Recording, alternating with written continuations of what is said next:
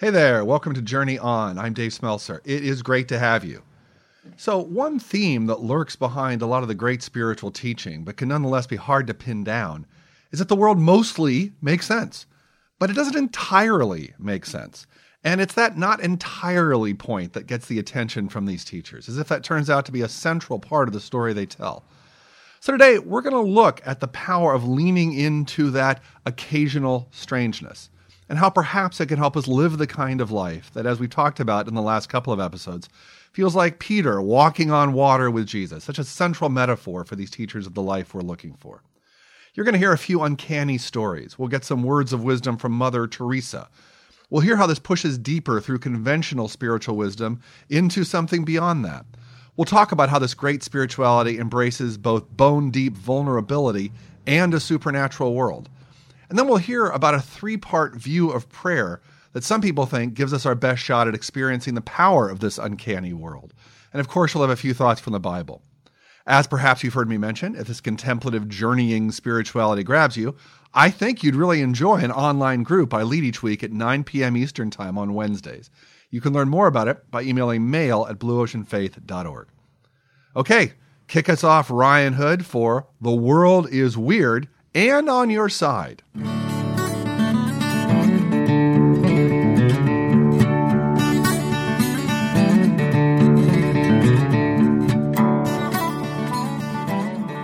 Maybe, like me, you've experienced that if you get people talking unguardedly, maybe alcohol is involved. Many of them have an unexplained story here or there. And a whole storytelling tradition plays on this sense of the uncanny, as if, while we don't talk about it because it feels too vulnerable, it hits us at a deep place. So Steven Spielberg, for instance, worked this early in his career. A couple years back, Close Encounters of the Third Kind had a brief big screen re-release, and I took the family, which I will say sort of went okay. I hadn't remembered how much it's a movie about a dad who cracks up and leaves his family, which was less fun as a dad who'd brought my family. But it really does hit this "the universe is stranger than you think" theme in a way that's stuck with people for a generation since. And I wonder if that tells us something. So here's 30 seconds of a scene where Richard Dreyfuss, who's seen alien spaceships, after which his life has gotten really weird, finds himself thrown into a truck and questioned by these strange authorities, including one played by the French film director François Truffaut, who I believe in real life barely spoke English. Avez-vous des maux de tête, des migraines? Having headaches, migraines. Yeah. Irritation des yeux et du sinus? An irritation in your eyes and your sinuses. Yeah. Des démangeaisons, des allergies? Do you have hives? Do you have allergies? Des brûlures sur le visage et sur le corps? You're burning on your face and on your body? Yes. Who are you people? Look at this. Yeah, I got one just like it in my living room. Who are you people? Je pensais... Oui, tu connais. Oui, je connais. Monsieur Neri, please, one more question. N'avez-vous pas fait récemment une rencontre? Have you recently had a close encounter? Une rencontre plutôt inhabituelle? A close encounter with something very unusual. Who are you people? It hits at a deep place, doesn't it? At its worst, that sense of the uncanny can take us to conspiracy theories. But some smart teachers tell us that at its best, it draws us into a deep and powerful place. So maybe like you, I have heard some actual pretty uncanny stories. The sort of stories that as a late night host in my youth would make you say, So for instance, a one-time roommate of mine had just gotten married and was traveling with his new wife around Europe where they now lived. They were driving up a lovely road high in the Alps when another car, they think driven by a drunk driver, appeared around a bend just in front of them, driving way too fast and in their lane. So this driver careened directly out at them, which drove them over the side of the Alp. Meanwhile, back in my friend's hometown in Southern California, his mother, a praying woman, was jolted out of sleep in the middle of the night with the seeming command from God to pray for my friend and his wife right then because their lives were in danger. They compared notes later on. She was praying for them at the minute of their accident. After they drove off the side, again that I mentioned, it was an Alp, they nose planted into someone's yard down below them, which was the only house in the entire area, after which was an uninterrupted tumble down the mountain.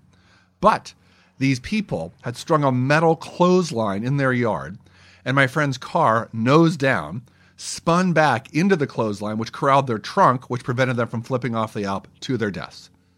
Something that makes you say, I mean, I have a few of these stories myself that I can't explain, some overtly spiritual, some just uncanny. So here's one of the uncanny ones.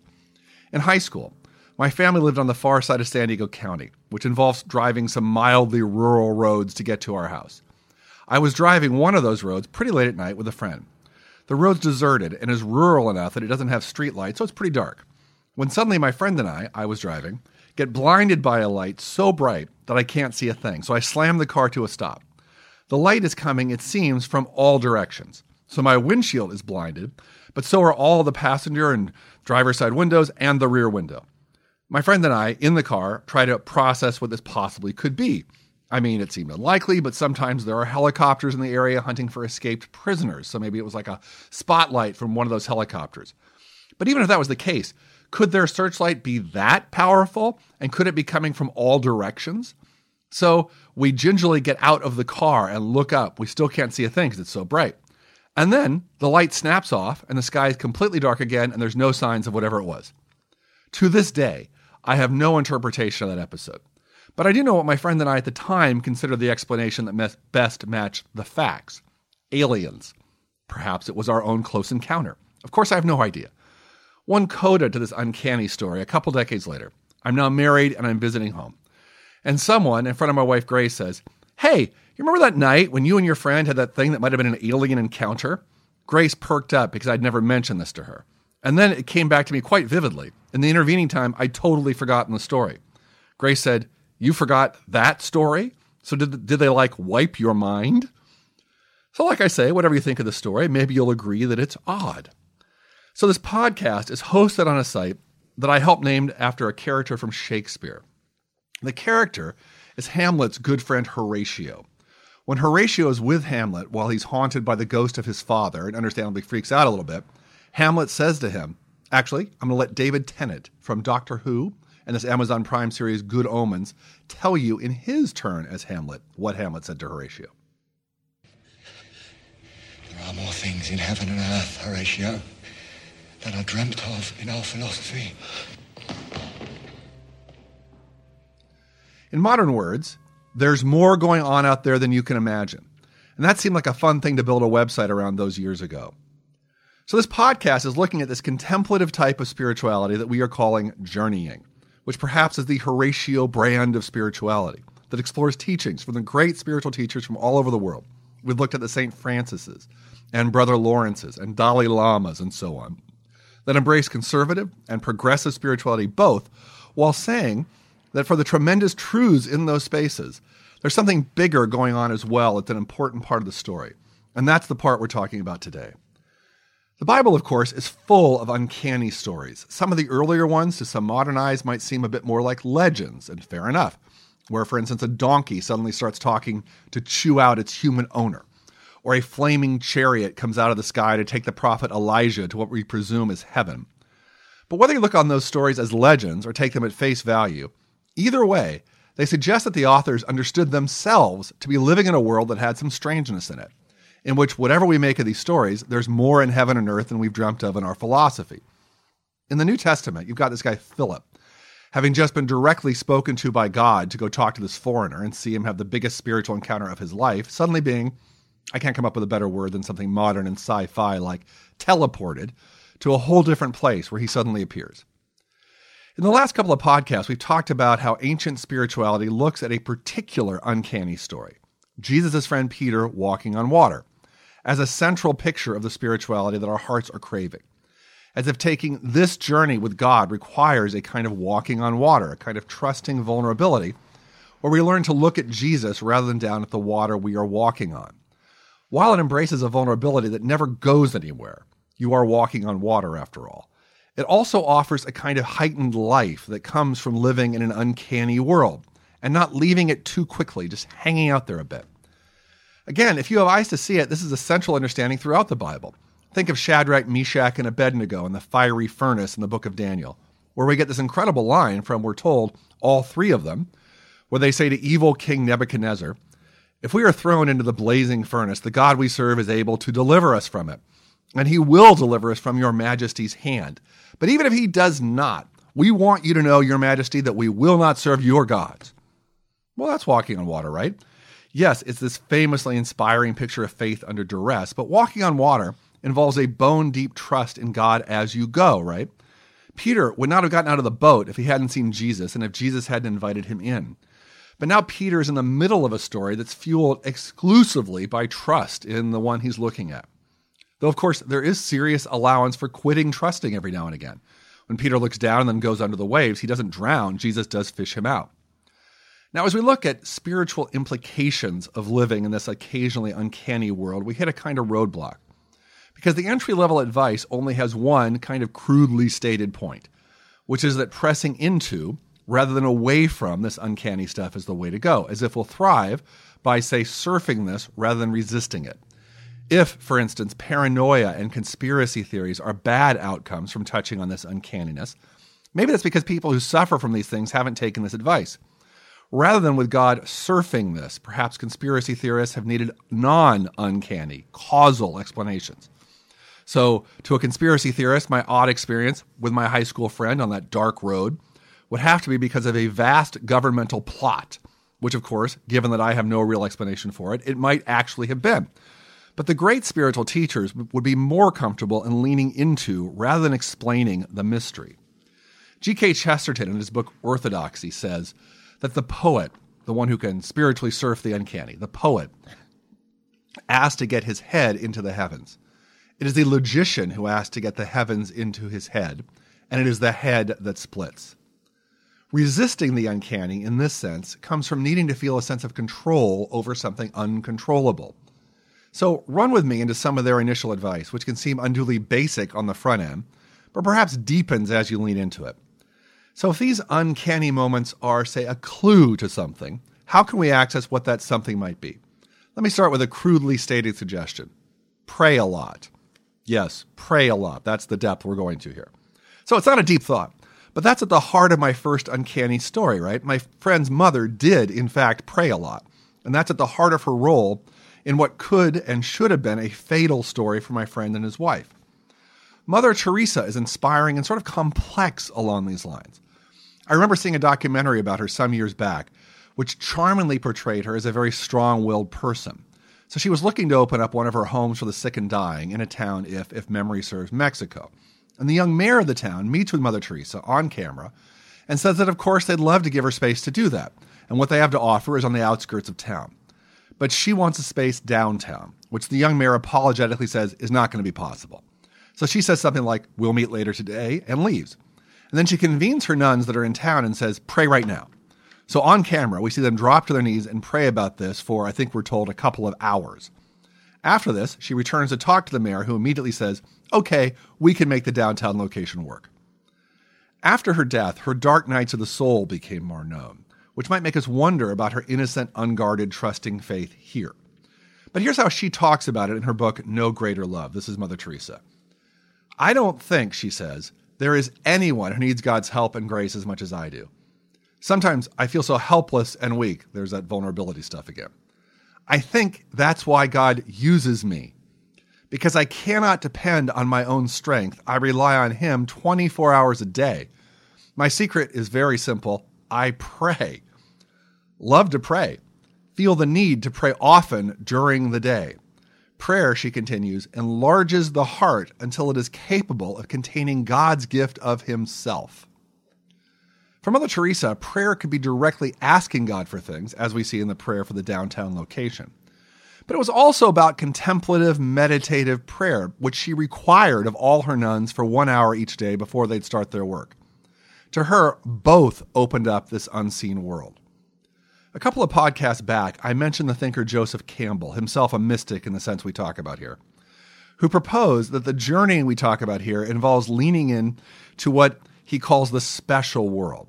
We have to leave what he calls the ordinary world of stresses and rivalries and lots of other aspects of our day-to-day life and take forays into this special world, which is uncharted and vulnerable. But it's thick, as it were, with God and meaning and the purpose of your life. It's walking on water. And one aspect of that journey he talks about is our need to have what he called a supernatural guide for those forays, to, as it were, have Jesus guiding us onto the water. And praying a lot, in this sense, seems like a way into that. Here's a second of our crudely stated points. assume the miraculous. Assume the miraculous, at least as a possibility. So whatever dark nights Mother Teresa experienced, she did assume a God who might respond, at the very least, to earnest prayer and open up good things in this unseen world that will help her. That's why she got her nuns praying for the sight she wanted. Of course, the mayor might have changed her mind. The mayor was a woman, changed her mind for reasons that were entirely explainable apart from these prayers. What do I know? The mayor was on camera after all, and I would expect she wanted to look like an ally to someone as prominent and respected as Mother Teresa. But it's always true that we can never pin down cause and effect in the world of the uncanny, as I couldn't in my encounter on that dark road. By definition, we've walked into a world that's bigger than us. But Mother Teresa nonetheless assumed that their prayers did access something real. Assuming the miraculous. That was Shadrach, Meshach, and Abednego's point to the king. Whether or not they got delivered from the fiery furnace, they could be delivered from the fiery furnace. And so they were game to enter into Hamlet's expansive world or to walk on water. Thirdly, meditate. All right, not a surprising point for a podcast like this one, which focuses so much on contemplative spirituality. We talk about meditation in one form or another most times. But let's think about how meditate fits into this uncanny world. So we might wonder if this assume the miraculous stuff is at cross purposes with contemplative spirituality, which is all about getting still and mindful and noticing your feelings and external circumstances and being curious and non-reactive and not to be, to use a word we brought up here, frothy, where you're all stirred up. So the opposite of a contemplative space might be the evil prophets of Baal in the Elijah and Mount Carmel story in the Bible. The evil prophets of Baal who whipped themselves into a frenzy and cut themselves as they pleaded with their God for a miracle. Let's just say they were frothy at a high level. But that's also its own way of trying to feel in control, even in a spiritual setting. I've sometimes been in such settings, so I'm sympathetic. So calibrating ourselves somewhere on the continuum between the prophets of Baal, who certainly did believe in the uncanny, but were so desperate and disconnected that their way in was strangely godless, and at the other pole, a kind of unbelief that feels at a deep level that we're on our own. If those are the two poles, that seems to be the key of great spirituality, finding the right calibration between them. And Psalm 27 hits the power of this point of meditation as having a role in this directly. One thing have I asked from the Lord, says the psalmist, that I shall seek, that I may dwell in the house of the Lord all the days of my life, to behold the beauty of the Lord and to meditate in his temple. So somehow there's a sort of stillness, a meditation in the presence of God, which quiets our hearts for power to happen. Psalm 27 is all about wanting power. As we'll likely talk about on another podcast sometime soon, the spiritual masters divide prayer into three categories. Did you know that? There's three ways of prayer that historically get brought up as being in some sort of balance. Here's the three. The contemplative, meditation, centering prayer, etc. The relational, chatting with God, hearing God talk back, being in a dialogue, and asking, wanting stuff and going to God to get it. Contemplative, relational, asking. Their idea is that maintaining a diet of all three gets us the spiritual life that will serve and sustain us for a lifetime. But camping out in one exclusively tends to go bad. So one way of thinking about this is that the prophets of Baal only had, to use a golf metaphor, one club in their bag, asking. They didn't have the kind of chatty conversational prayer experience that James chapter 1 pitches or that Brother Lawrence talks about, as we recently thought about together. But they also didn't, as it were, meditate in God's temple. And the price they paid was that their exclusive emphasis on their God's power turned bad and brought them no peace. Mother Teresa can have such confidence in having her Sisters of Charity ask God for the particular property she thought was best because she and the sisters both were also daily practiced being still before God. Sometime soon we're going to have 10 5-minute videos on journeying spirituality available. And in the first of them, I'll spend a little of that very brief time considering an endorsement from this famous former Archbishop of Canterbury, Rowan Williams, who said that contemplative spirituality, the meditation part of that, the one of the three parts, it wasn't just one thing, though, that Christians do. It was the key, he argues, to everything good in the world: art, spirituality, ethics, and more. So maybe he's overstating the one side there, but his punchy endorsement at least gets my attention. It's sort of jolting. And I wonder if his point is that this sort of regular meditation brings the kind of stillness which empowers God to work in our subconscious, so that when we do go to God in the asking kind of prayer, we do it not from prophets of Baal desperation, but from a kind of Peter walking on water place of trust, which turns out to be a whole different Shadrach, Meshach, and Abednego kind of thing. Here's another one from my bag full of uncanny stories. When Grace and I were dating, we lived in San Francisco. And one night after we'd seen a movie, or knowing me, maybe it was a play, we drove to the top of one of San Francisco's several famous hills to continue talking at a view spot. And I won't kid you, there might have been a tiny bit of smooching. And then I was going to drive her home. Now, to this day, we can talk for a long time. So suddenly we realized it was really late, like 1 a.m., so we needed to get back. But my car chose that moment not to start. Now, that's not the biggest thing in the world, but it actually seemed like a not inconsequential problem at the time. There were no cell phones then, so we had no way of calling anyone. And it was 1 a.m., so there'd be no place open even if we did. Taking a very long walk down the hill and maybe to one of our apartments was not risk-free because of the hour, the serious distance, and maybe most relevantly, the rough neighborhoods we would need to travel through at 1 a.m. So we were a little flummoxed. We took a moment to pray. And if memory serves, a minute into our prayers, a light snaps on behind us from another car. Not as if it was driving up, but as if it was parked right behind us all along. And there had been no car parked behind us, I'm pretty sure of that. And it turned on its headlights. And then from the car emerges a woman. I can still picture her. Short, brown hair, 30s, I believe, all dressed in white, who walked over to us and asked if we needed help. Were we having car trouble? If it was a battery problem, she had jumper cables. We said that'd be great, and she pulled her car onto the road next to us.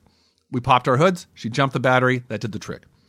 After disconnecting the cable, she came over to my driver's side window for a few final words and for us to thank her. And as she was doing that, I turned my head towards Grace to make some comment, and when I turned back, there was no woman or car. We had not heard it drive away, and we were at the apex of the hill, so we could see a long way in front of us, and there was no car on the road in front of us. Now, sort of like my driving story in high school with my friend, Grace and I have no real way to explain this one way or another. I mean, maybe the woman, in a matter of moments, returned to her car, drove away, and pulled off into some hidden alleyway in the time I turned my head to Grace and back. But for us, our best hypothesis was along the lines of she was an angel. You know, all dressed in white, if you know what I'm saying. I mean, we're not deep. But who knows? At the very least, it seemed uncanny. Look, there's a lot of mystery in the world. And that thought is baked into a lot of the world's great spirituality, as if pressing into that in ways that are contemplative, relational, and asking will offer us a whole lot. That said, the spirituality taught by the great teachers is irreducibly vulnerable, as if that's an important thing to think about. Can anything that relentlessly vulnerable last an entire lifetime? Well, we're certainly going to talk about that. But for today, the good news is that along the way, we're given actual tools to enter into a reality that's bigger than we are, and it turns out is on our side. Let's give those tools a shot this week.